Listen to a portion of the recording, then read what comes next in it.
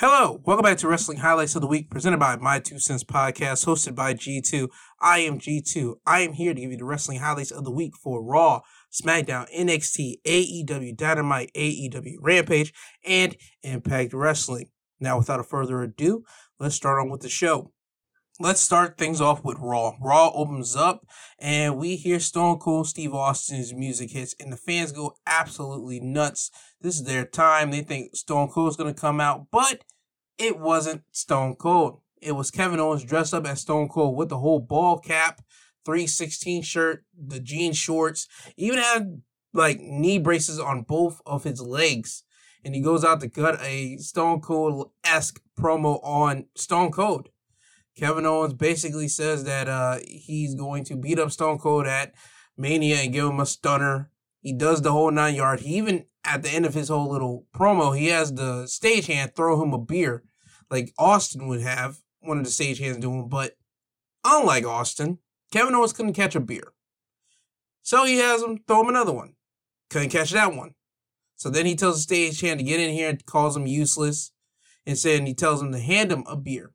He gets a beer, and then he decides to stun the stagehand. Then he decides to grab both of the beers that he missed earlier, crack them open, clack them over the stagehand's body, and just pour it all over him.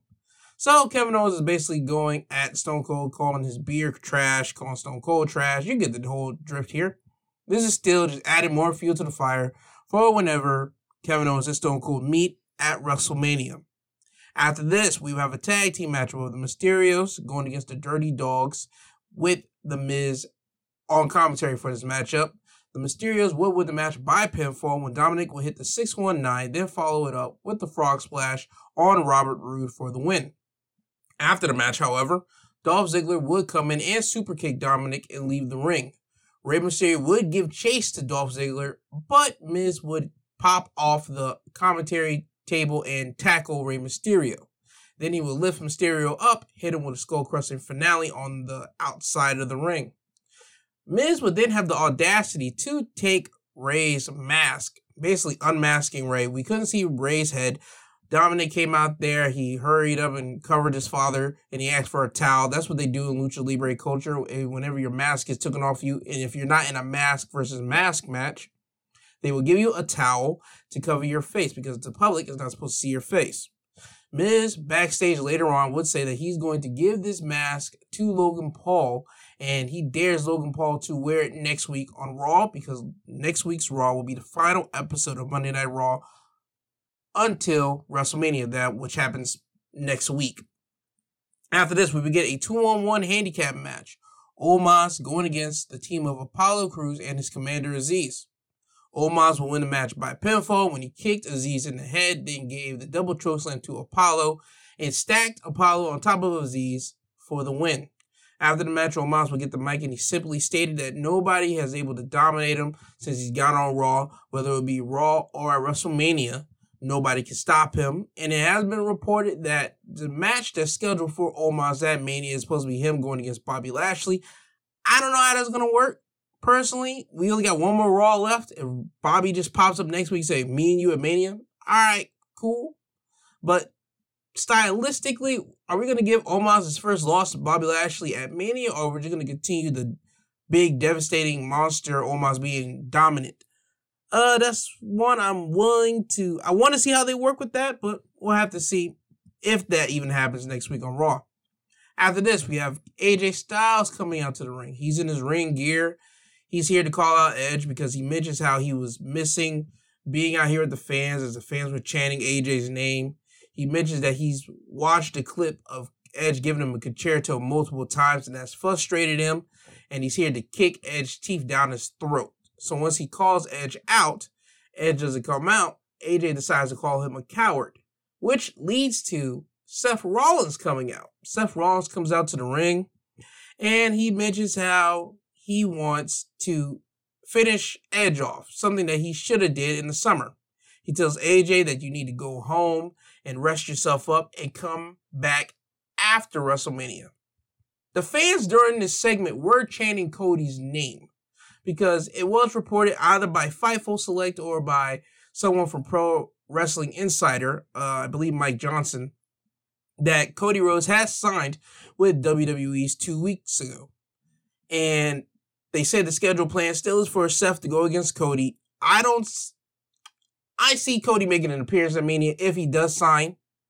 And if he did sign, I still go on with the plan. Him popping up night one after, like, during the whole Austin and KO, like, situation, because Seth Rollins is Kevin Owens' buddy. Seth Rollins coming out there to help Kevin Owens beat up on Austin. And you have Cody pop up, do his shtick, beat up on Seth, him and Austin celebrating the ring because they're both, Cody's a Georgia guy, Austin's a Texas guy, but Austin has family ties with Dusty because Austin was around with Dusty in WCW when Dusty was making the shows up.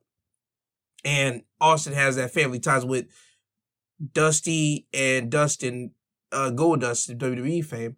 So I still see Cody doing that. And then after that, we get a Broken Skull sessions of Cody talking to Austin about what happened, why did he leave WWE, and him coming back after starting up AEW, because you know Austin's going to talk about it. If anybody's going to get the leeway from WWE to talk about anything AEW related, it's going to be Austin, and it's going to be on the network, well, Peacock, if you're in America.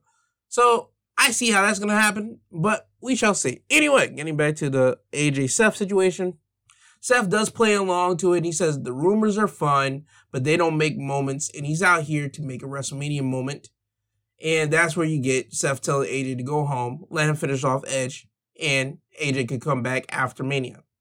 AJ tells him no, and he tells Seth he knows what he's trying to do. He's trying to do the same thing that he did last week to Kevin Owens to try to take his spot. AJ says that's not going to happen. He's going to finish off Edge, something that Seth couldn't do. And then after that, these two could finish this conversation. Then you get Adam Pearce and Sonya Deville coming out, and they decide to make a match between AJ Styles and Seth Rollins in the main event of Raw. And the condition is, this is Seth's last opportunity to get it at Mania, because if he beats AJ, he takes AJ's spot against Edge at Mania. AJ is upset at this. Seth Rollins could be no more happy. He was jumping up and down for joy. AJ punched Seth in the face, tries to maul him, but Seth rolls out of the ring. So we would see what happens in the main event later on the night. After this promo, we would get a tag team match of Shayna Baszler and Natalya going against Rhea Ripley and Liv Morgan.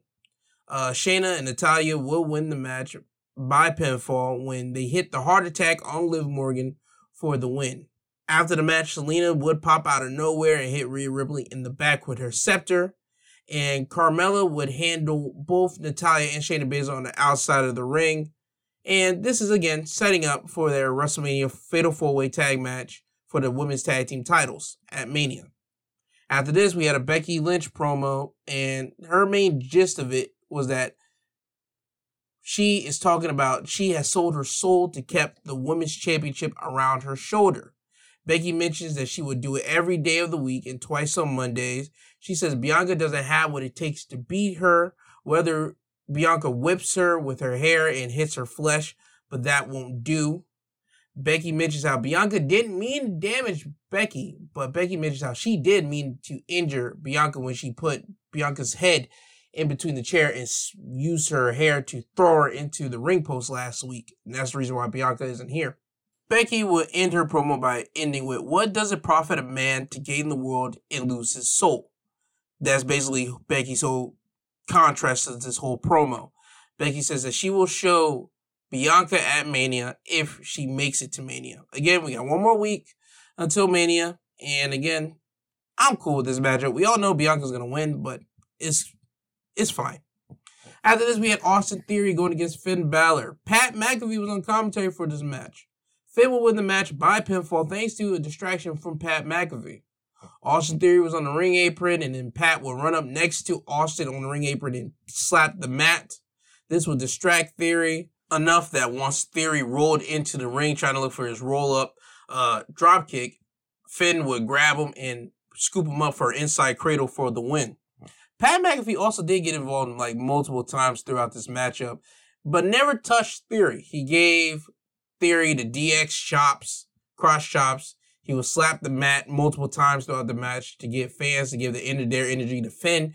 And this thing was just nothing but to build up Pat McAfee going against Austin Theory again for WrestleMania. After this, we had a tag team matchup, RK Bro going against Alpha Academy. It was announced before the match that at Mania, it would be the triple threat match for the Raw Tag Team titles, RK Bro going against Alpha Academy, going against the Street Profits.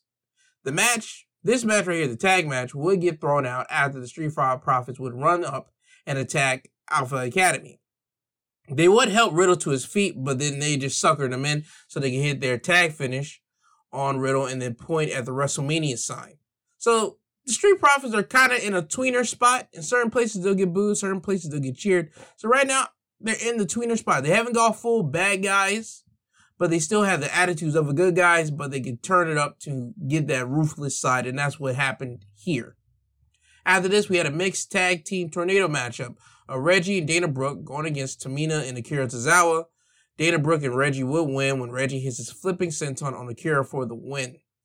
After this, now it's time for the main event of the night. AJ Styles going against Seth Rollins. AJ will win the match by disqualification. Once AJ was on the ring apron, he was looking to hit his phenomenal forearm on Seth Rollins. Out of nowhere, you see Edge hit AJ Styles in the back with a steel chair. So the ring announcer will have to announce that AJ won the match by disqualification. So this gives AJ still his match with Edge at WrestleMania and just gives him more fire to beat up on Edge at Mania. However, you would see after the match, Seth Rollins start flipping out. He grabs the referee, said this isn't fair.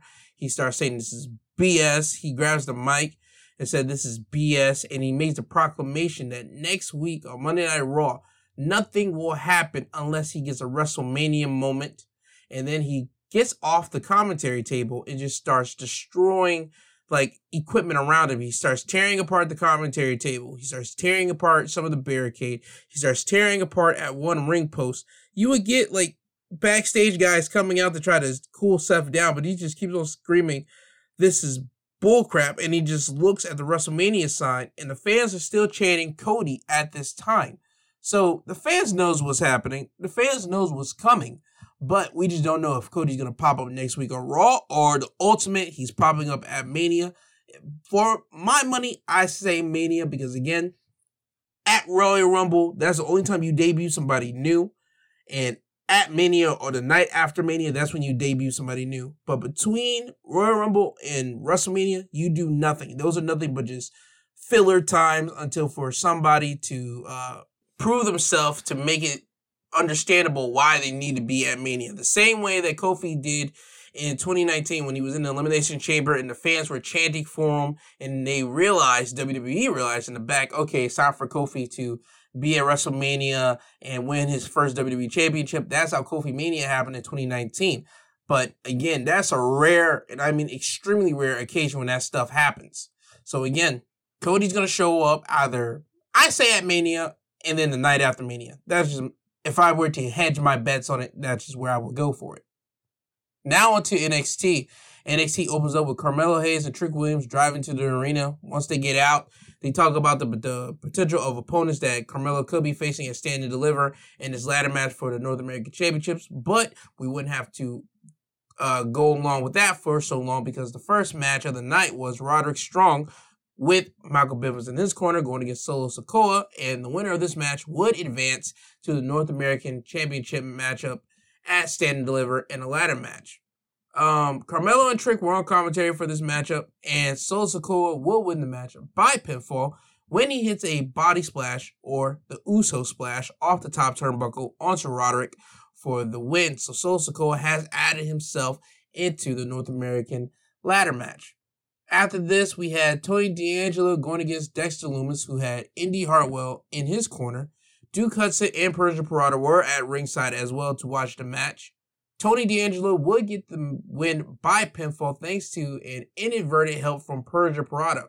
This happens when Tony was going for his crowbar, but Indy Hartwell grabbed it, and then you see Persia grab it from Indy. Now you see them have a tug of war, and then you see Tony try to grab it from Persia, and now he's in the tug of war with Persia Pirotta, but then Persia lets go of the crowbar, and when she does this, Tony inadvertently hits Dexter with the crowbar without the referee seeing it.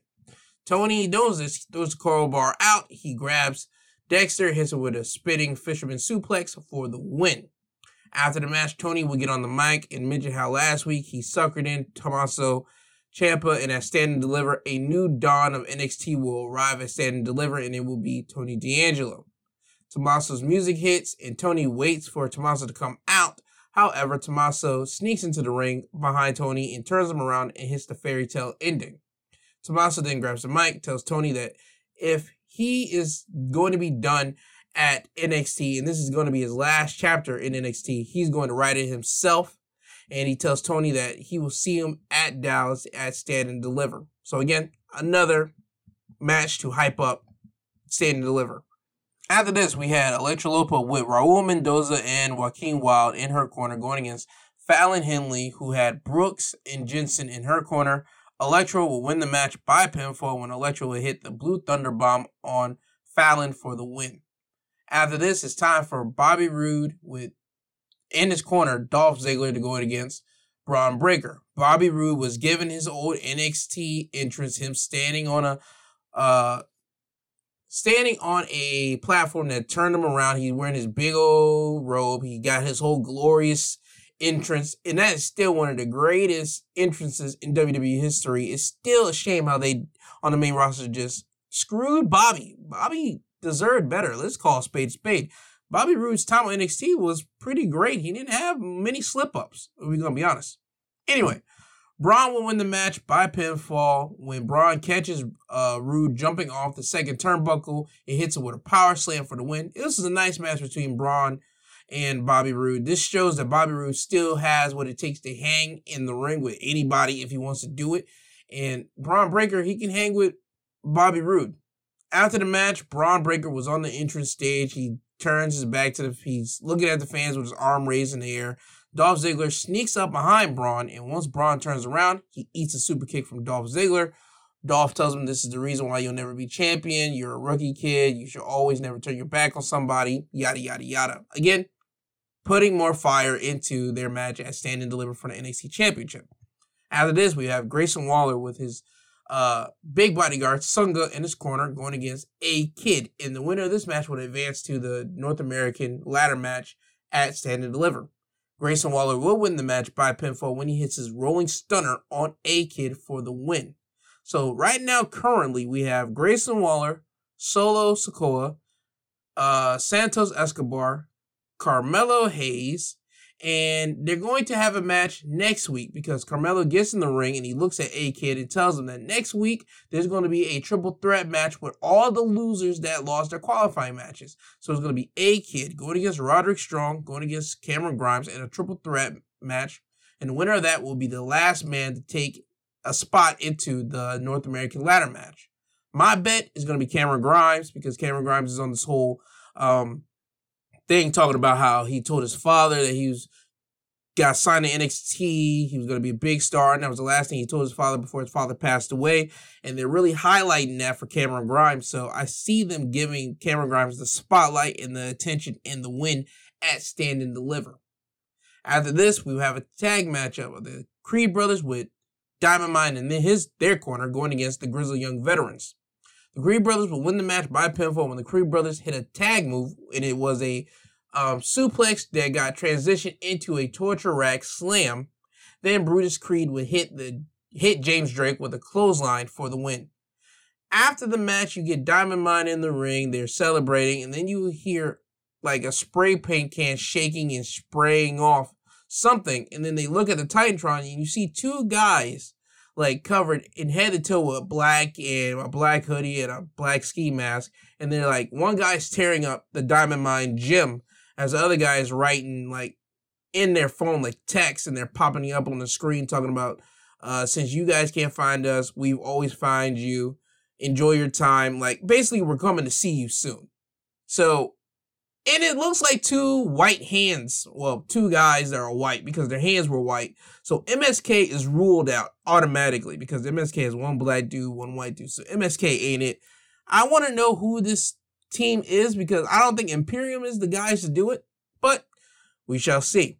After this, we will have a matchup of Gunther with Imperium in his corner going against Duke Hudson, who had Persia Pirotta in his corner because this match was made because after Duke and Persia Pirotta were outside watching at ringside with Dexter Lumis matchup, You get a backstage segment of Dexter and Indy and all Duke and Persia, all four of them in the back, and Persia is talking to Indy saying that Duke Hudson could beat anybody on the roster. Then you see Dexter go over to his drawing board and draw up something real quick, and he turns the photo around, and it's Gunther. So that kind of set the match up for right now.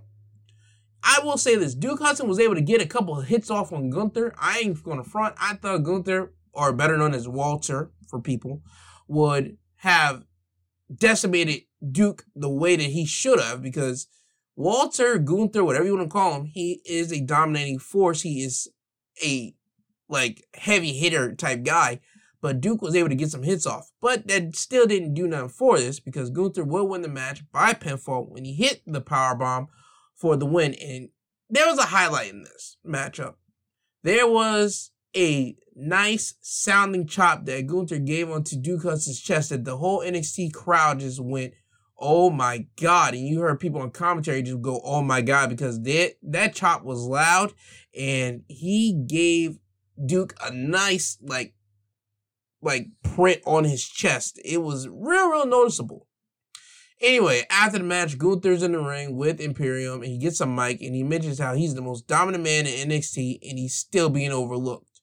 He was about to talk about LA Knight, but as soon as he's about to, LA Knight comes out, and he comes out to confront Gunther. Gunther tells Knight that he doesn't have what it takes to win the big matches, and the only way he gets those big matches is because he has a big mouth, and he talks his way into it. Knight says, well, I was going to talk my way into another match, but since you said you don't like the way that I talk, he punches Gunther in the face. So you get these two hitting off with each other, but Imperium jumps in. So now it's a 3-on-1 beatdown until MSK comes out to even out the odds, and MSK was able to take out Imperium, leaving Gunther in the ring with MSK and LA Knight. LA Knight was able to clothesline Gunther out of over the top rope, out of the ring. And later in the night, we would get clarification that at Stand and Deliver, it will be LA Knight going against Gunther as well. Now it's time for the main event of NXT. It's the finals for the Women's Dusty Tag Team Classic. Wendy Choo and Dakota Kai going against Io Shirai and Kaylee Ray. Toxic Attraction were at ringside for this matchup, and the winners of the Women's Dusty Tag Classic are Kaylee Ray and Io Shirai, and they do this by pinfall when Kaylee Ray hits the KLR bomb. And then Io will hit her moonsault on Wendy Choo for the win. After the match, you get Toxic Attraction get in the ring. You have the confetti spraying out. Mandy gets on the mic. She congratulates them on winning the Dusty Cup, but tells them that they aren't going to beat Gigi and JC for the NXT Women's Tag titles. Kaylee Ray and Io then announced that they decided they want to go a different route. They want to cash in their tag opportunity into making a fatal four-way match at Stand and Deliver for the NXT Women's title, because they know that if they take the women's title off of Toxic Attraction will start to fall apart. So then you see Toxic Attraction attack Io and Kaylee Ray, and it turns into a 3-on-2 beatdown until Cora Jade comes out and evens out the odds. All three women were able to take out and clear out Toxic Attraction out of the ring. And that's how NXT leaves that episode. But the big question leaving out of the episode is, can Kaylee Ray and Io Shirai do that? Because last year's winners, they had a tag match for the WWE Women's Tag titles. And that's how we got the NXT tag team titles that we have now. It has never been done that a tag team wins a tournament and be like, you know what, we don't want the tag team titles. We want to go after the singles championship, the world title, and we'll just fight each other and the champion for it. It has never been done. So this would be interesting if they do that. I don't see how they could. I would rather them at Stand and Deliver have a winner-take-all match.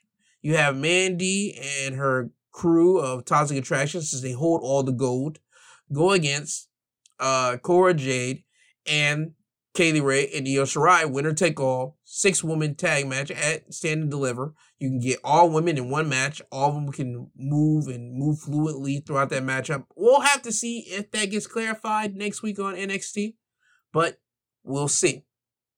Now, time for AEW Dynamite. Dynamite opens up with the match between CM Punk and Dax Hardwood. CM Punk won with the match by submission when he counters out of Dax's sharpshooter and then locks him in for an Anaconda Vice for a win. This was a good match between CM Punk and Dax Harwood. They were able to have a slow down pace of a match. They didn't go all like fast paced and everything else. They were able to turn it up when they need to, but they were able to slow it down and get people still interested and intrigued in the matchup between both of these men. After the match, you would see Cash help Dax out of the ring, and then they'll walk like towards the entrance ramp. But before they get to the entrance ramp, they see Billy Gunn's sons, the Gun Club, Colton and Austin, just like wiping fake tears from their face and like give them like the boo-boo face. Like, oh, you lost the match, boo-hoo. So it would lead to FTR basically calling out the Gun Club next week. So we get a match already signed off. The Gun Club with their father, Billy Gunn, in their corner going against FTR. Punk also did make the motion for championship gold around his waist. So Punk's intention is really, really clear. He's going after championship gold. That's his next mission. After this, we have another matchup. This time it's an 8-man tornado tag matchup of the Hardys and Sting and Darby Allin going against Private Party and Butcher and the Blade. And anything went in this matchup, aka you use tables, ladders, chairs, whatever, and they did. Matt Hardy would get the win for his team by pinfall when both him and Sting would hit their finish on Private Party. Matt would hit Mark Quinn with the Twist of Fate, and Sting would hit the Scorpion Deathlock on Isaiah Cassidy. Highlights of this match was Jeff Hardy climbing up a ladder, then going on to one of the window frames that's inside the building, might I add you, and then jumping off and hitting a swanton on the Butcher and the Blade, who were on tables at the concession stand. So that was a nice, cool, visual to see. And then you have Private Party hit a double side effect on Matt Hardy off the stage through tables. So the Hardy Boys were going full Hardys in this matchup. Matt taking a beating, Jeff Hardy usually doing an insane stunt the way that he always does. That's kind of the Hardy dynamic always. And I'm glad that they really accentuate and capitalize on that. And also, please, Jeff, please take care of your body. Also, you too, Matt, because you guys have been doing that style for a long time. Matt has been able to always calm himself down and always not take as much high risk maneuvers as Jeff. But Jeff always does some real insane, really risky stunts. And Jeff has always been able to come back and do what he has to do. I just want to say, Jeff, take care of your body. I hope you're doing DDP yoga, because DDP yoga is always the thing that keeps these wrestlers limber and make sure they don't get as injured, because wrestling has you doing injuries. And Hardys, please take care of yourself, as well as everybody else in this match as well. I just had to point out the Hardys because they've been doing that kind of style of thing for years.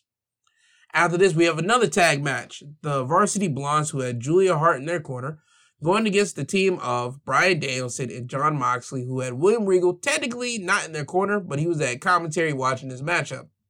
Moxley and Danielson will win the match by submission when Moxley and Danielson locked in submissions on the Varsity Blondes.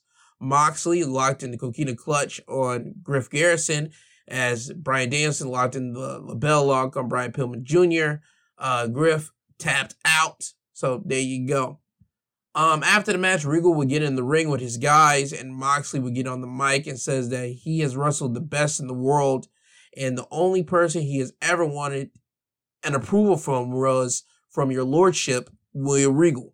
Moxley takes great pride in that seal of approval from Blackpool, and Moxley lets it be known that if you think you can hang beside them, aka these three sadistic men, they aren't going to give out free rides.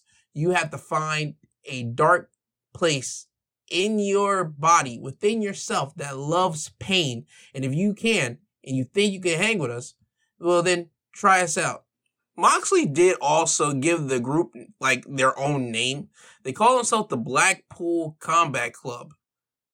I'm alright on the name. I gotta see how it rolls off for a couple more weeks. That might be a thing, just like the Undisputed Era. It didn't sound like a name until you kept on hearing it so many times. Then you're like, okay, the Undisputed Era. This one might be one of those that you got to hear it a couple more times and you be like, okay, Blackpool Combat Club. They'll probably shorten it out some way, but like I said, this might be one of those names that you just got to hear a couple more times. After this, we have MJF coming out to the ring with Shawn Spears for his in-ring promo. This is the first time we will hear MJF talk since losing to Punk at Revolution. And an interesting note, there were security guards surrounding the ring entrance because we know what's about to happen. MJF gets in the ring, and the first thing that he does, well, besides obviously taunt the crowd, he gets the business and talks to CM Punk.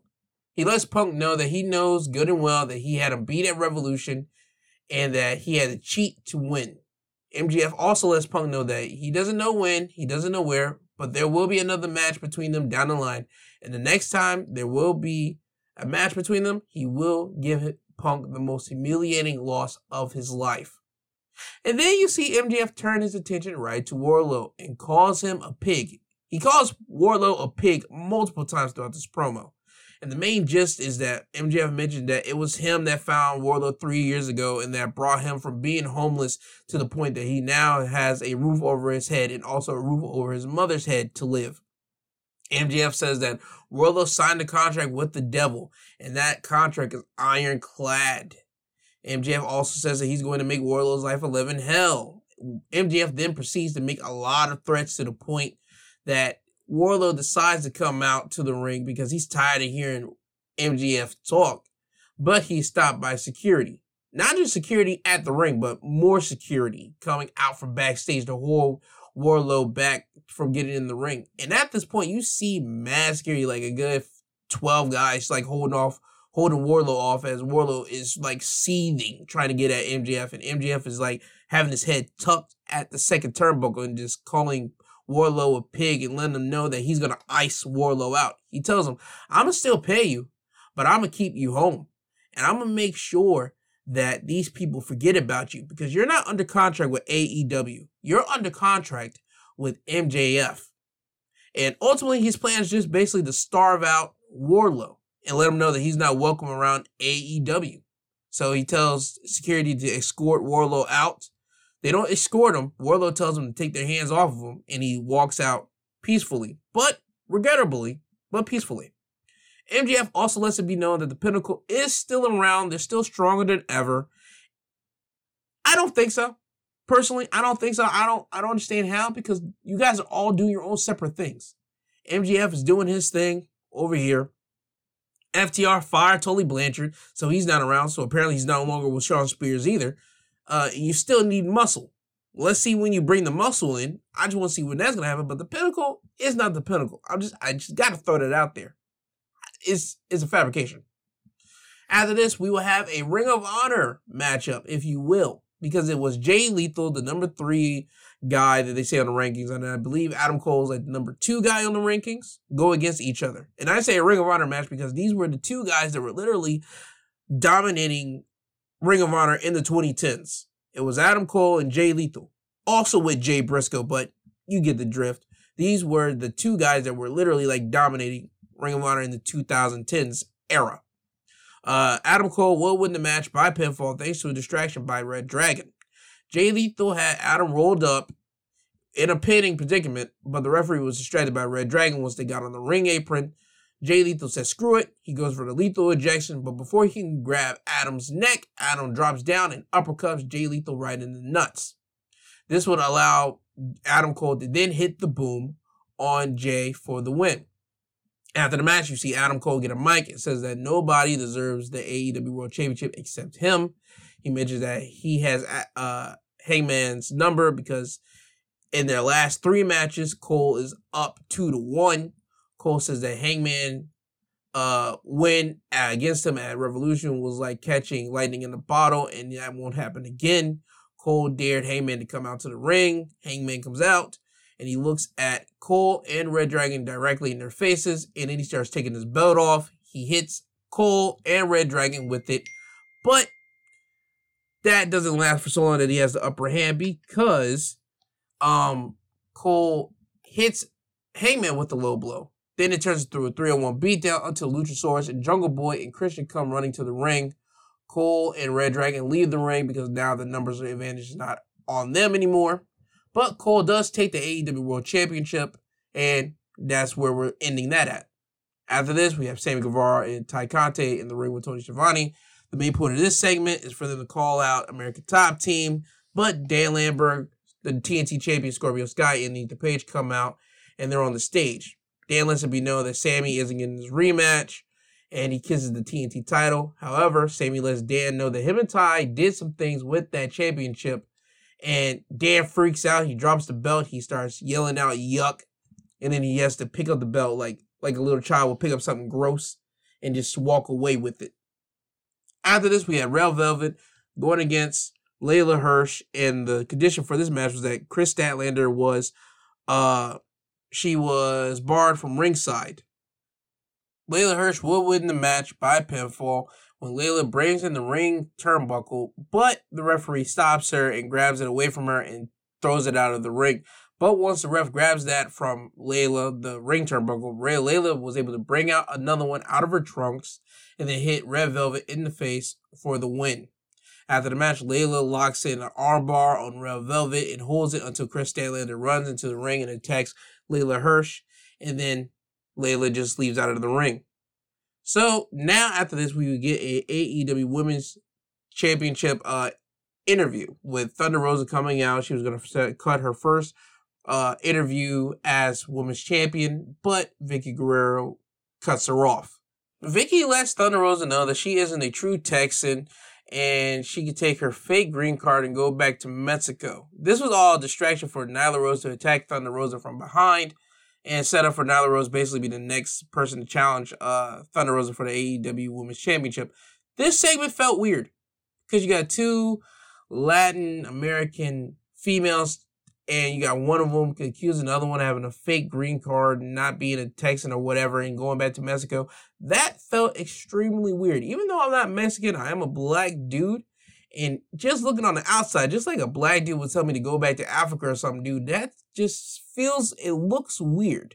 So I would like to know how the Hispanic community felt when they were watching that one. They probably say, well, it was all entertainment. Some of them probably felt a different way. I just want to know how people felt about that. Me, not being Hispanic, I just felt weird watching that. After this, we had a main event tag match. Dark Order's John Silver and Alex Reynolds, who had number 5 and 10 in their corner, going against Chris Jericho and Daniel Garcia, who had the rest of the Jericho Appreciation Society in their corner.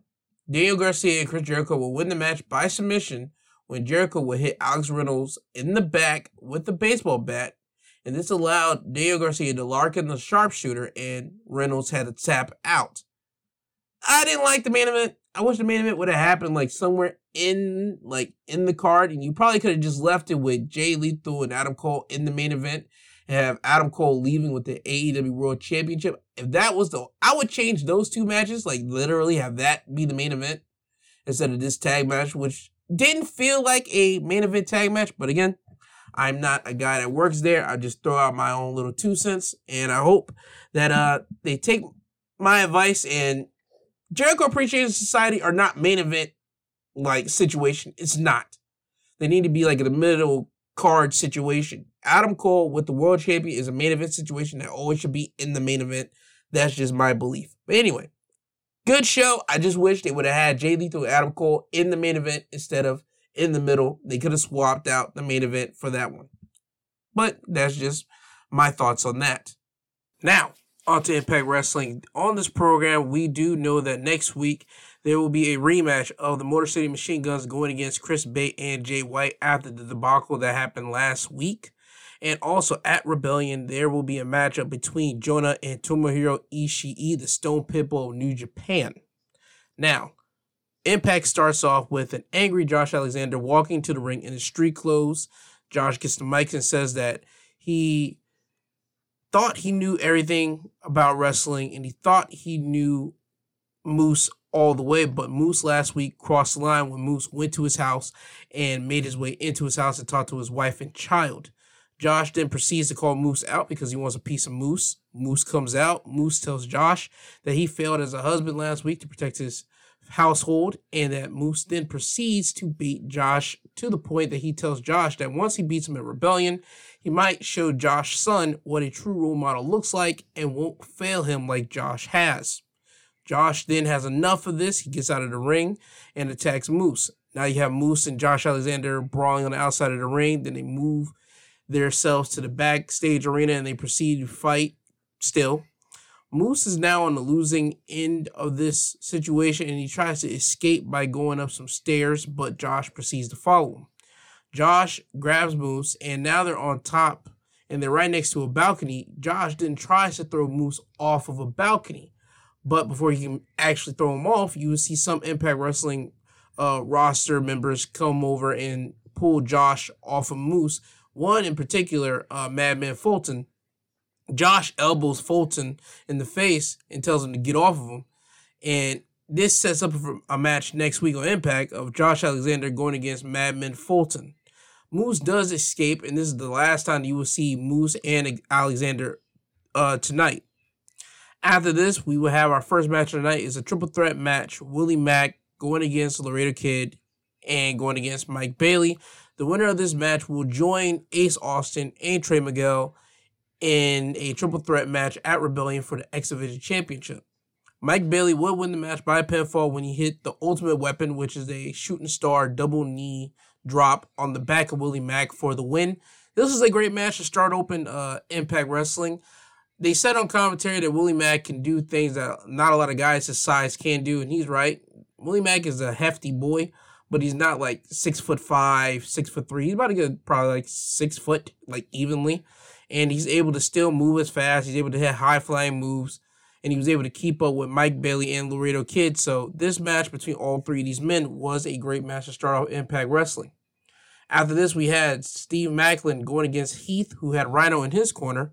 Steve Maclin would win the match by pinfall when he was able to hold on to the ropes as Heath tried to hit him with the wake-up call, which is a zigzag. Heath fails at this. And once Heath hits the mat, Maclin would roll him up and put his feet on the ropes. And the ref doesn't see this as the ref counts the winning fall. After the match, Maclin would get gored by Rhino because earlier in the match, Maclin pulled an Eddie Guerrero and he ran himself into the steel steps and he played it off like Rhino threw him into it. So that made the referee eject Rhino to the backstage area. So Rhino had to get a measure of revenge for that. After this, we will have our first championship matchup of the night. It is the Impact Tag Titles being defended in a lumberjack match. The Good Brothers going against the champions, Violent by Design's own Eric Young and Joe Doring. Violent by Design will win the match by pinfall thanks to help from Honor No More when Joe Doring jumped on Gallows, who was on the outside of the ring with the rest of the lumberjacks, and the referee was looking at them. Carl Anderson tried to grab Eric Young, but as he does this, Mike Bennett rolls into the ring and low blows Carl Anderson. This allowed Matt Taven to come in and hit Carl Anderson with the climax. This will allow Eric Young to pin Carl to win the match. It seems to me that we're going to get like a Good Brothers, like going against Honor No More type situation after Rebellion, or probably like Bullet Club going against Honor No More, because Honor No More has 5 guys: Vincent, Taven, Bennett, Kenny King, Eddie Edwards. PCO, but PCO's kind of doing his own little thing with Jonah from time to time. So as a effective unit, 5 guys going against Bullet Club of the Good Brothers and Chris Bay and Jay White. They'll probably pick up one more member to make it 5-on-5. But I swear I see this heading after Rebellion. After this, we will have Eddie Edwards going against Rocky Romero. This is the first time that these two men have gone against each other, which surprises me because they both spent a lot of their time in Japan with Eddie Edwards in Pro Wrestling Noah and Rocky Romero in New Japan. And sometime they will have these collaborative shows of Noah and New Japan just working together. But commentary does announce that this is their first time meeting. So, again, shocking by this. Eddie Edwards will win the match by pinfall when Rocky Romero has Eddie Edwards in an arm bar, but Eddie Edwards was able to fold up Rocky Romero, put all of his own weight onto Rocky, and pin him for the win. After the match, Eddie extends his arm out for a handshake, and Rocky tries to shake his hand, but Eddie Edwards just suckered him in to attack him. Eddie would proceed to attack him until the Ring of Honor World Champion Josh Jonathan Gresham would run down to the ring and attack Eddie Edwards because Eddie was the one that took out Jonathan Gresham. Jonathan will continue to beat up on Eddie until Eddie leaves the ring and then starts walking to the back. Rocky would push Gresham because he was upset that Gresham came down to save him. Remember, this is all this testosterone buildup. This is all this adrenaline built. Rocky would calm down. Jonathan would extend his hand out to shake with Rocky. Rocky would hesitate on shaking Jonathan's hand, but the fans would chant for Rocky to shake his hand, and Rocky would oblige. He ends up shaking Gresham's hands, and that's how this ends. So this right now is set up for Jonathan Gresham to go against Eddie Edwards, leading on to the future. After this, it's time for the main event of Impact. It's for the Impact Knockouts Championship and a Philly street fight. The champion Tasha Steelz defend her championship against Mickie James. These ladies in this matchup use chairs, a steel chain, a baseball bat, a trash can, and a street sign, and also a table, but the table didn't break because Mickie James tried to, she did not suplex it, she did powerbomb Savannah Evans on the table, but the table didn't break, so the table was only used for that one thing, but it did not break. Tasha Steelz would win the match by pinfall thanks to Savannah Evans. Mickie did have the match won earlier in the match when she hit Tasha with her DDT, and as Mickie was covering Tasha and the referee was counting and he almost hit 3, Savannah pulled the referee out of the ring. This led to Savannah getting in the ring and attacking Mickie James. Then you had the 2-on-1 beatdown. Tasha and Savannah attack Mickie to the point that Chelsea Green comes out. She has a cast on her arm and she comes out with a steel chair. And it looks like Chelsea is going to attack Savannah and Tasha, but Chelsea instead unfolds the chair and just places it and sits down on the chair and tells Tasha and Savannah that they can proceed to beat up on Mickie. Tasha, not trusting this, she gave Savannah the go-ahead to kick Mickie, and Savannah does, and Chelsea just sits there and watch.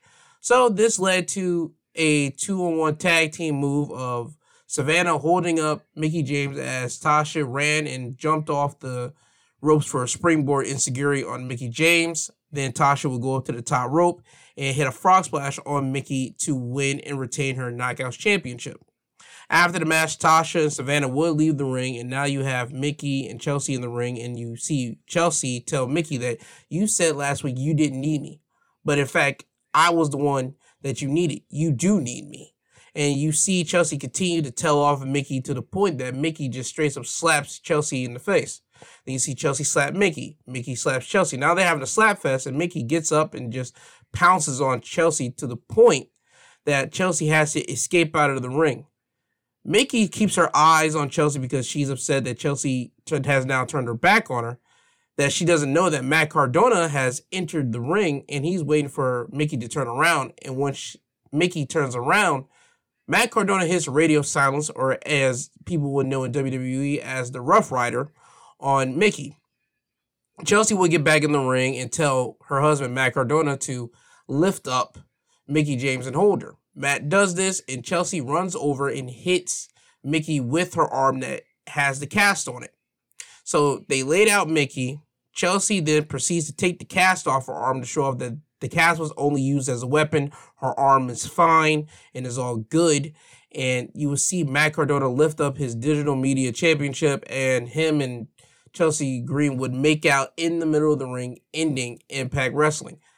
I was waiting for this to happen. I've been saying it for the past, 2 or 3 or even 4 episodes now that I was waiting for Chelsea to turn on Mickie. It was already written on the walls. I was just waiting for whenever it does happen, because Matt Cardona is on a bad guy streak on the independents, and he's on a bad guy streak at Impact now, being the digital media champion. It was only a matter of time before his wife and his girl, since he's been at Impact, Chelsea Green, to follow suit.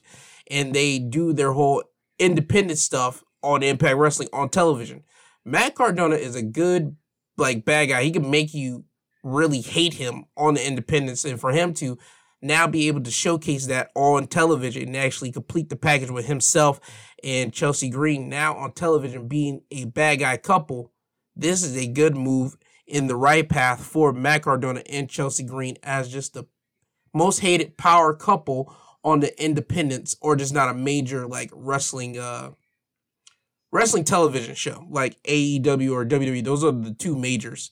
Anything other than that, they're not the major. So you get the drift here. Impact isn't major, but I do say this: Impact does make a lot of moves because they're still in connects with New Japan. They're still in connects with Pro Wrestling Noah, and they're still in connects with a whole lot of other wrestling companies as well. So you can see Matt Cardona and Chelsea Green probably going over to some other wrestling company and doing their bad guy shtick over there as well. So again, this is a good move for them. I'm happy that Impact did it.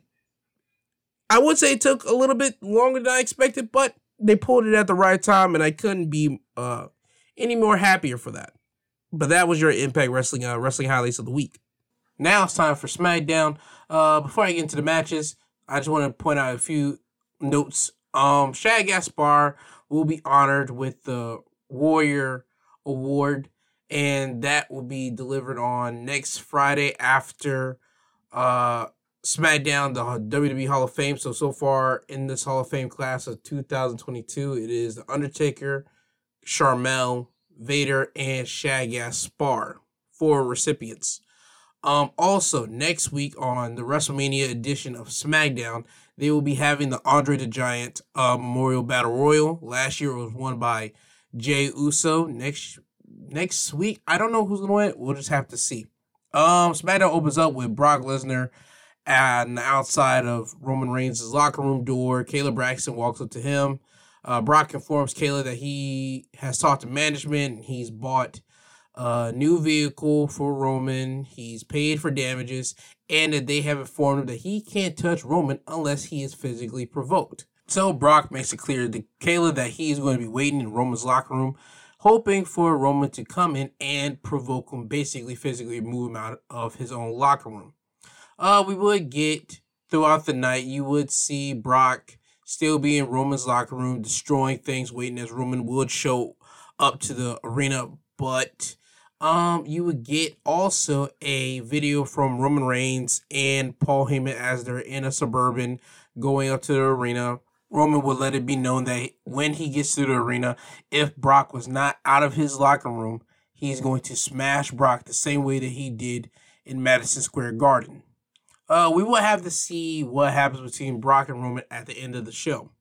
After this, we would get Shinsuke Nakamura with Rick Boogs in his corner going against Jimmy Uso, who had Jey Uso in his corner. Again, this match is to add more interest to their WrestleMania match. Well, WrestleMania SmackDown Tag Team Championship matchup. Shinsuke Nakamura will win the match by pinfall when Nakamura hits Jimmy with the Kinshasa for the win.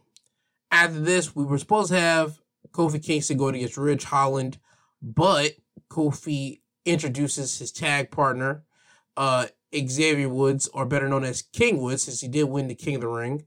And King Woods is back on SmackDown, so we get a one-on-one matchup. It's King Woods with Kofi in his corner going against Ridge Holland, who had Sheamus and Butch, a.k.a. Pete Dunne, in his corner. Woods would win the match by pinfall in quick fashion when Woods happened to get Ridge in the small package for the win. This was a real quick match at one point. I mean, it was really quick. You had Ridge pull off one dominant move. He hits him with a shoulder tackle, but to Woods' thigh. And then as soon as Ridge walked up on Woods got him and inside small packaged him for the win. It was really quick. After this, we had a Ronda Rousey in-ring promo. The main gist is that she says that at Mania, she's not just going to take the belt from Charlotte and make her tap out. She's going to make Charlotte hand her the championship and call her the SmackDown Women's Champion. Ronda then will call out Charlotte Flair to do something, but Charlotte wasn't there. Charlotte had a video show up, and Charlotte says that she isn't there. She's at a different location, and Charlotte mentions how she's going to beat up Ronda. Ronda mentions how she's broken so many arms in the past, she lost count. Ronda says that if Charlotte beats her at Mania, this will be the biggest win of Charlotte's career, but once Ronda beats Charlotte, it will be another useless body count on Ronda's, broken arm count. This promo was alright. I mean, it wasn't the best, but it wasn't terrible. After this, we have Ricochet going against Angel Garza, who had Humberto Carrillo in his corner. Angel will win the match by pinfall thanks to a distraction by Humberto. When Ricochet was on the top turnbuckle looking to hit a move on Angel, Humberto got on the ring apron and ran towards Ricochet. This made Ricochet jump off the turnbuckle onto the mat and try to hit Humberto, but Humberto dropped off the apron. This allowed Angel to roll up Ricochet for the win. After the match, Ricochet would get on the mic and tell Humberto to get in the ring and take this L that your cousin was about to take. And Humberto just looks at him, and he looks at Garza, and Garza says, do it. Humberto gets in the ring, and now we have Ricochet going against Humberto, who has Angel in his corner. Humberto will win the match by countout thanks to Angel Garza this time, when Ricochet and Humberto were on the outside of the ring and the referee was doing their counts and they were at the count of 7, Ricochet threw Humberto back in the ring. And then once it got to 8, then 9, Ricochet tried to get back in the ring, but Angel Garza was under the ring and he held Ricochet's foot and Ricochet couldn't get in the ring. So at the count of 10, the match was over and Humberto got the win. Later in the night, we would know that there will be a triple threat match for the Intercontinental Championship next week on SmackDown. Angel Garza going against Humberto Carrillo, going against Ricochet. After this, we would get Austin Theory running from the crowd, jumping over the barricade and smacking Pat McAfee upside the head. This would make Pat McAfee upset and chase Austin Theory to the back, trying to get his hands on him, but to no avail, because Austin Theory would run into Vince McMahon's office and Pat McAfee just stands there and says, oh yeah, run to your daddy's office. So again, this is still another build into the Pat McAfee versus Austin Theory match at Mania. Hopefully we get a stipulation next week added on to the match. If not, I think Pat can still do what he got to do with Austin Theory. I mean, look at Pat, what he did 2 years ago with Adam Cole at NXT. Adam Cole is a veteran and Adam Cole was able to move Pat McAfee to a great match. It ain't like Pat McAfee didn't hold his own either, by the way. Pat McAfee was able to hold his own, but you knew who the general was in that match. Same way that you're going to know who the general is in that match between Theory and Pat McAfee, but this time it's at Mania.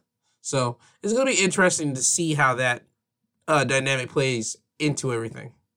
After this, we would get a fatal 4-way match. Sasha Banks, who had Naomi in her corner, Rhea Ripley, who had Liv Morgan in her corner, Queen Selena, who had Carmella, and then you had Shayna Baszler, who had Natalya. Sasha will win the match by submission when Sasha makes Queen Selena tap out in the bank statement. Again, another match to hype up their matchup, a fatal 4-way women's tag title matchup at Mania. After this, it's time for the main event promo. It is Roman Reigns and Paul Heyman coming down to the ring. Roman asks Paul if he knows if Brock is still in his locker room. Paul tells Roman that he doesn't know, but he knows that Brock is in Brooklyn, and he is afraid. Roman tells Paul there's nothing to worry about. He's going to handle Brock if he is still in his locker room. Then when we get a video pop up on the Titantron, and it's Roman Reigns' locker room in utter disarray because Brock Lesnar has destroyed it. Roman is looking frustrated and asks Paul, since Brock isn't in my locker room, where is he? Paul freaks out and says he doesn't know where he is. He just wants to leave. Then you see a video of Brock in the backstage area holding a pickaxe, and he just starts busting out Roman Reigns' like Suburban windows. Roman plays it off and says, listen, hey, I got 4 Suburbans. This one is nothing. So Paul is still petrified, and he's still watching as Brock is still doing damage to Roman's Suburban. Roman has a nice laugh and says, and he tells Brock that that's all good, but weapons aren't allowed at WrestleMania, you idiot. Brock smiles and says he knows, and then starts walking towards the SmackDown entrance. Brock's music hits, and now Roman looks petrified at this moment as he waits for Brock to come out. But what he doesn't know is that Brock walks through the crowd and then hops onto the commentary table. He gets wind of this because Paul Heyman turns around, and Paul has to tap Roman, and Roman turns around and he sees Brock standing there on the commentary table. So now you have this nice little standoff between Roman and Brock. Brock jumps off the commentary table. He grabs a steel chair, and then he hops right back onto the commentary table. But this time, security quickly rushes down to the ring and is surrounding Brock to make sure he doesn't enter the ring.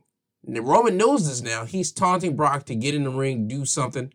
Brock jumps off the commentary table, and he hits a kick onto one of the security guards and then start going to work on the security with the chair. I mean, he just starts swinging that chair and just start hitting anybody that comes in this like in this view with the chair. He beats up on all the security, and now you will see him try to get in the ring. And once he does, you see the Usos get Roman and Paul out of the ring, and they start walking towards the back. Brock sees this. He just stands in the ring, and he's like just smiling about it. Brock goes outside, decides to start beating up on more security constantly, beats up on him with the steel chair. And even at one point, he scares off Pat McAfee and Michael Cole away from the commentary table. And now Brock hops right back onto the commentary table, holding the WWE Championship and the steel chair and just raising them up.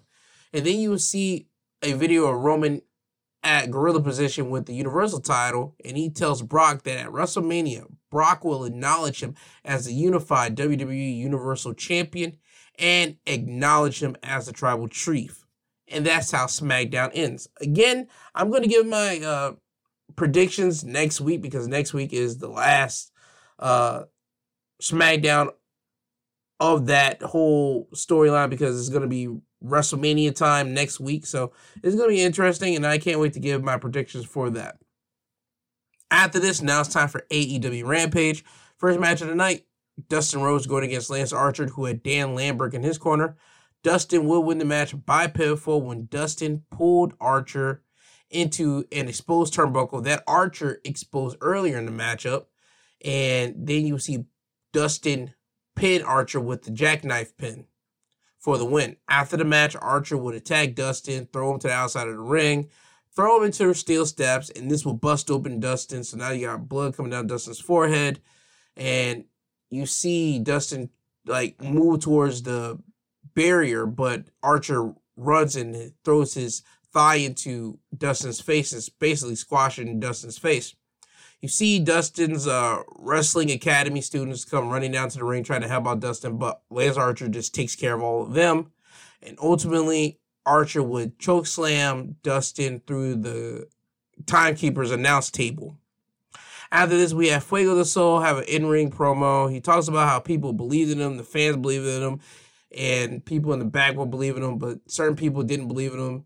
And he talks about how he took Malachi Black to the limit. He knocked Malachi Black even a little bit unconscious here and there, and he ultimately calls out the House of Black. Be careful what you wish for, because the lights go out, and spotlight by spotlight, each member of the House of Black will pop up in the ring. Ultimately, all three members of the House of Black are in the ring. Buddy Matthews and Malachi take care of Fuego, and ultimately you see Brody King get the last of Fuego whenever he hits him with a Thunder Driver move, and then you see Brody just lay out Fuego. So then you see House of Black leave the ring, and then you see them start walking to the ramp, and then you see coming out of the tunnel Dark Order of Uno, Grayson, John Silver, and Alex Reynolds. You see all four of those men stare at House of Black. They get close to them, and Malachi has to hold off Buddy Matthews from doing anything. And Malachi looks at Dark Order and said, "This is what you want?" And Dark Order just starts shaking their head. And you can tell this is where we're leading to next. House of Black going against the Dark Order. I'm going to think this is great because Stu Grayson is a competitor. He can high fly. He can perform strong man moves if he has to do it, and he's agile, so he's going to be going up head-to-head with Buddy Matthews. That's going to be a good one. I can't wait to see that just more specifically. After this, now it's time for a tag matchup of the night. Dark Order's Alan Angels at number 10 going against the Red Dragon. Red Dragon will win the match by pinfall when they hit Chasing the Dragon on Alan Angels for the win. After the match, Red Dragon were going to attack Alan Angels some more, but Jungle Boy and Luchasaurus come running down to the ring with their tag titles. And once they come running down to the ring, Red Dragon leaves the ring, and now you see Jungle Boy and Luchasaurus looking after Alan to make sure nothing happened to him. But without Jungle Boy and Luchasaurus knowing this, Adam Cole would run down to the ring and steal the tag titles now. And he starts walking up the ramp with the tag titles. So now Adam Cole has in his possession the AEW World Championship and now the AEW World Tag Team titles. So it seems to me Adam Cole's becoming the unofficial belt collector because now he's just been snagging belts up. That's just what his whole thing is right now. Since he can't win them by a match, he's going to just steal them, and he's going to make the champions get down with his match situations. I see that's where we're heading at here. After this, we had Nyla Rose with Vicky Guerrero in her corner going against Mandy Rakinski. I'm sorry if I'm butchering the name, but her last name was wild. Nyla will win the match by pinfall in quick fashion when Nyla will hit the Beast Bomb for the win. Commentary did mention that Mandy was trained by Thunder Rosa, so this is going to play into the whole Nyla Rose and Thunder Rosa feud that they're building up on for Nyla to be #1 contender for the AEW Women's Championship that Thunder Rosa just won. After this, we had QT Marshall and Aaron Solo in the ring, and QT will call out Hook to give him the first annual QT Marshall certification of accomplishment. Hook will come down to the ring. He isn't in his wrestling attire. He's in a hoodie, some sweatpants, and some shoes. He doesn't even look happy to be coming out here. He looks more bothered than anything. Hook would ultimately grab Aaron's head and throw it into the certification glass, breaking the glass, and then walking out of the ring. Hook is just a guy that just doesn't care about anything until he wants to care about something. And right now, we haven't found that thing that Hook cares about yet. After this, it's time for the main event for the FTW Championship. Ricky Starks, who has Powerhouse Hobbs in his corner, going against Swerve Strickland. Ricky will win the match by pinfall thanks to help from Powerhouse Hobbs. When Swerve was on the outside of the ring and Starks was looking to hit a suicide dive, Swerve was able to pop up and hit Starks in the head and just knock Starks back into the ring. Now the ref is looking at Starks to make sure he's still conscious and still able to go about the match. You see Powerhouse run into Swerve and basically truck him. So then Hobbs throws Swerve into the ring.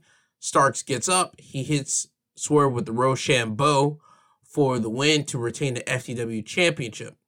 After the match, you see Ricky Starks' entourage, his trainer, nutritionist, and his tailor come down to the ring with a big orange banner that says, "Congratulations, Ricky, retaining FTW Championship." But one of the guys will get thrown through the banner by Keith Lee. Keith Lee would take out Ricky's entourage, and then you see Keith Lee get in the ring, and now he start brawling with Powerhouse Hobbs, and then you see Swerve brawling with Starks in the ring, and now you got all these four guys just basically brawling, and this will continue to happen until referees start coming out from the back and start separating these men, and that's how Rampage ends, basically with Starks and Hobbs going against Swerve and Keith Lee. Again, this is still going on with the whole thing of these new guys coming in, being Keith Lee and Swerve, and Starks is thinking that they're trying to take their place. So we're going to see how this continue to go on, and it seems like Rampage is more like the Black Show, where you're going to see Keith Lee, Swerve, and Starks. Hey, if that's what it is, cool, but don't try to play me and say that it's not. But we'll see. I hope that it changes that, because I would like to see this type of feud go on Dynamite and switch over some of those other feuds on Dynamite onto Rampage. But we can get, I'm happy with what we can get, but I would like to see Stark more on Dynamite, because Starks is a primetime player type guy, not just a secondary Rampage guy. He's a AEW Dynamite guy, if you catch my drift. But anyway, Rampage was fine watch.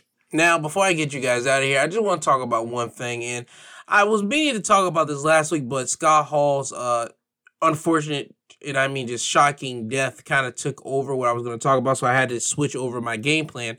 But last week, I don't think people know this or not, it's been 6 weeks, not 6 weeks, but 6 whole months since NXT has transformed into this whole new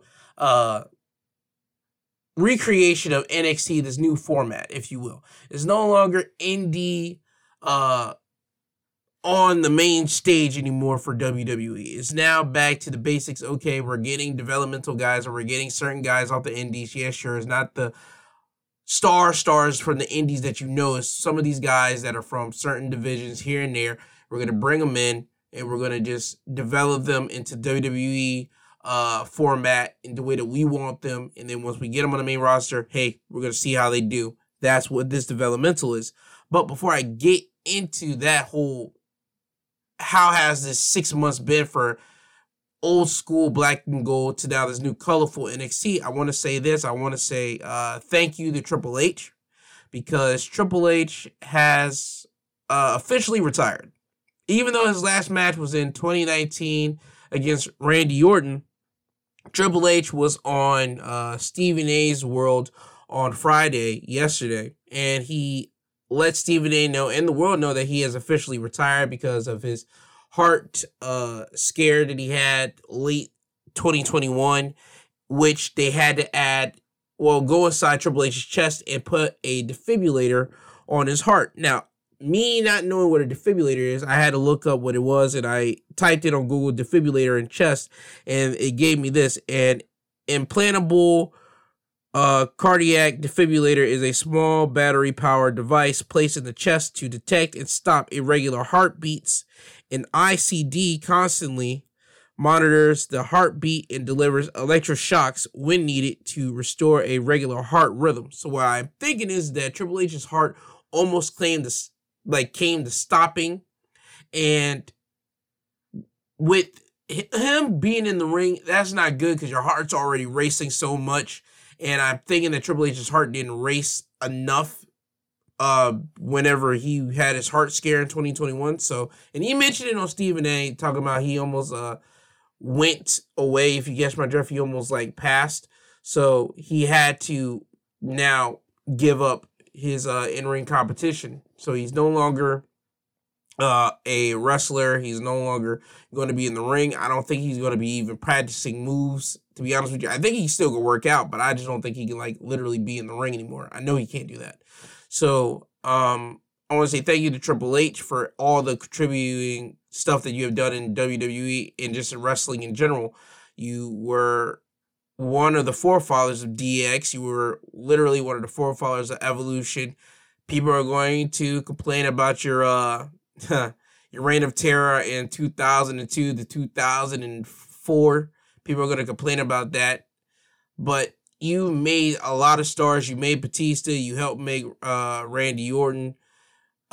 You helped make even Seth Rollins, even the evolution of Seth Rollins. Because Seth Rollins will tell you that Triple H was one of the guys that had to help him in his days on the developmental of FCW towards NXT, because Seth had a hothead and he was almost out of a WWE job. Seth Rollins has mentioned this on interviews as well, but Triple H has really helped out a lot of talent, and he's helped out NXT. More importantly, the NXT that we've all known and loved in 2016 through 2019, when the crowds were really there. But 2020, that's whenever everything changed. Everything went crazy for NXT. The fans weren't there. They were still giving you good matches, but you just missed that energy that the fans give you, the wrestlers, and that the wrestlers would give back to the fans. That 2016, 2019 NXT, it is completely untouchable. Straight up. I'm not going to try to front with you. It's untouchable. I don't think no other wrestling promotion, I know AEW is close to trying to do that, but just look at 2016 from the roster that Triple H had from NXT all the way to 2019, that a roster of guys and how many people were there and all that stuff. Dude, you can't tell me that NXT literally wasn't on top of the whole wrestling world. It was beating out Ring of Honor. It was beating out New Japan. It was beating out Raw and SmackDown, WWE's own houses of competition and talent and star engagement of the internet. It was beating them completely. So again, I want to thank Triple H for that, him contributing all that to NXT from that time, 2016 to 2019. Just thank you. Now on to NXT from 2021, whenever that last NXT takeover when Samoa Joe beat Karrion Kross for the NXT title, over to now having Dolph Ziggler be the NXT champion. This is a completely different NXT, completely. NXT 2022, I I have no problem with it. I'm not going to try to stand on it. At first, I didn't know what we were getting. You can listen back to, I believe, Wrestling Highlights of the Week 39.5, where that was the first episode of me talking about the new era NXT, because that was whenever NXT first started. Well, NXT, this new era, the colorful era. The first episode, you had Bron Breakker debuting. He was a goofy, like, jumping up and down, like, goofball at the beginning of NXT, but at the end of NXT, he was a serious dude. He shook his hands to Tommaso Ciampa, extended it out, and you just saw the seriousness strike into his eyes whenever he looked at the NXT title, and he looked back at Tommaso Ciampa, so you knew off rip that that's where we were headed. The NXT title between Ciampa and Bron Breakker, we knew where that was going.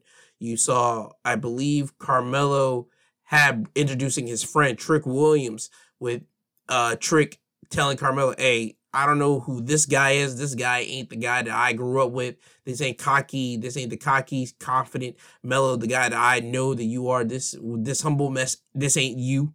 And now we fast forward 6 months later.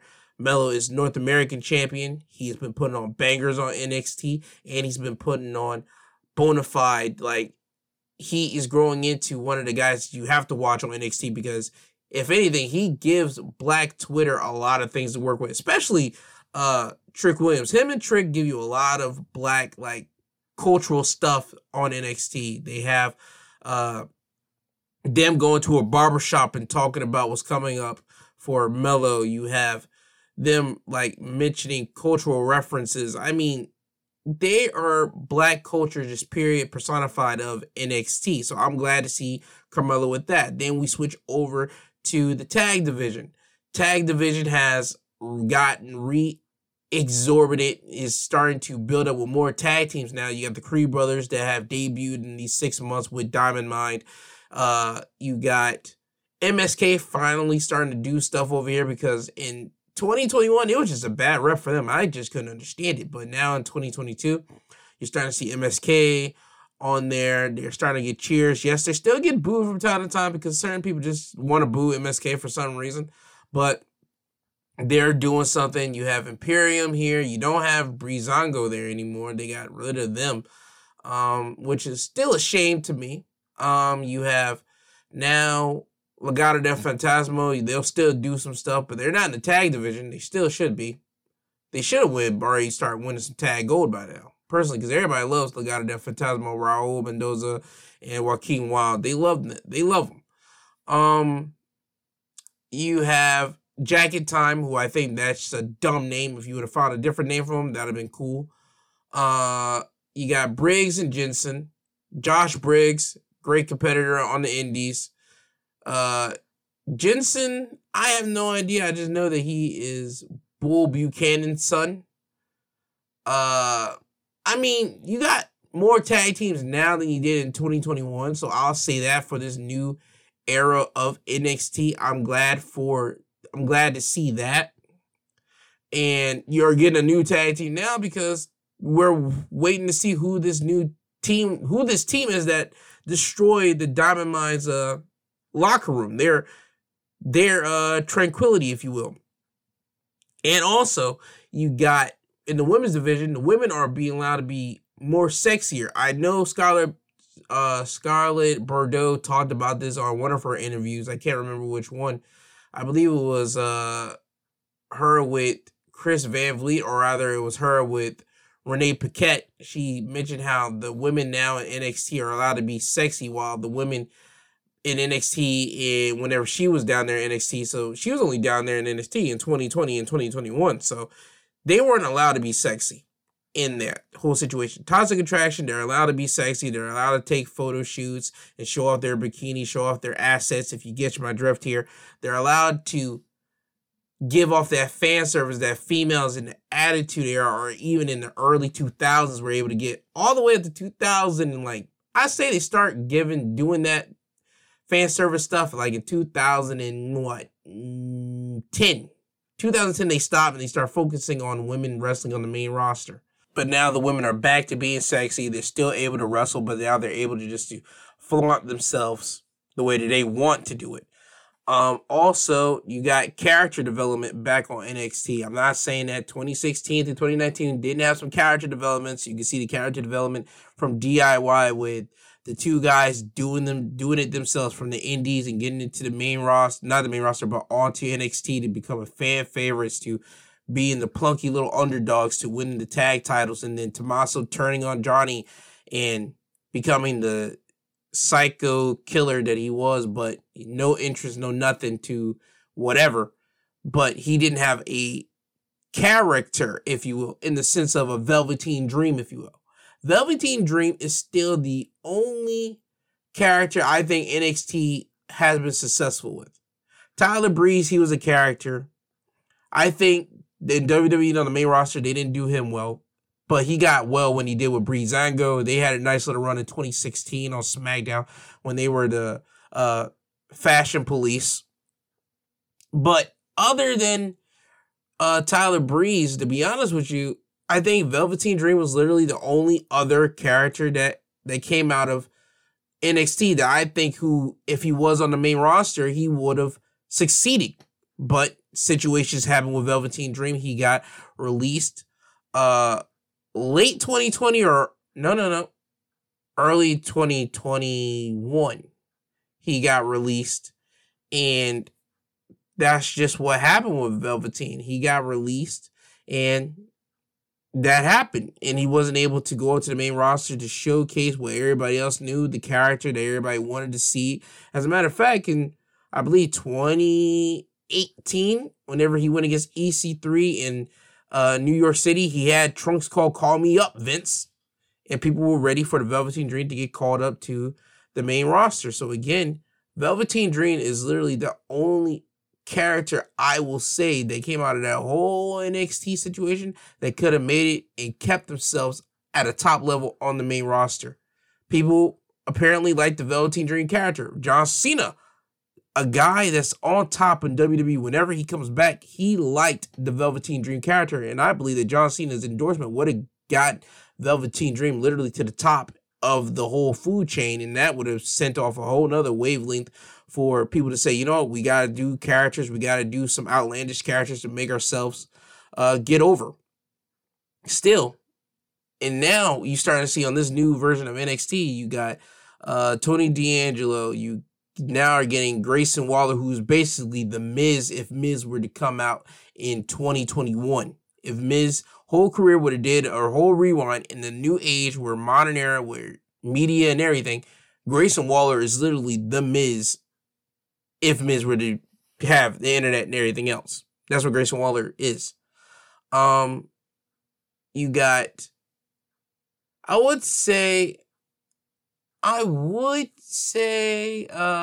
Boa with the whole makeup thing, but he came out at last of 2021 and that whole thing. Boa hasn't been seen since then. So technically, only characters on NXT this new era is technically Dexter Lumis and Grayson Waller and Tony D'Angelo. Those are the only characters right now that's coming to my mind. There's probably other characters that I'm missing, but right now to my mind, those are the only other characters. And NXT right now, they do not have the, oh my God, this NXT like takeover stuff. We got to watch it. I'm gonna watch every their little prime premium live events, every special event that they have. They don't call it takeovers no more, but I will still call them takeovers because that's what I'm just used to.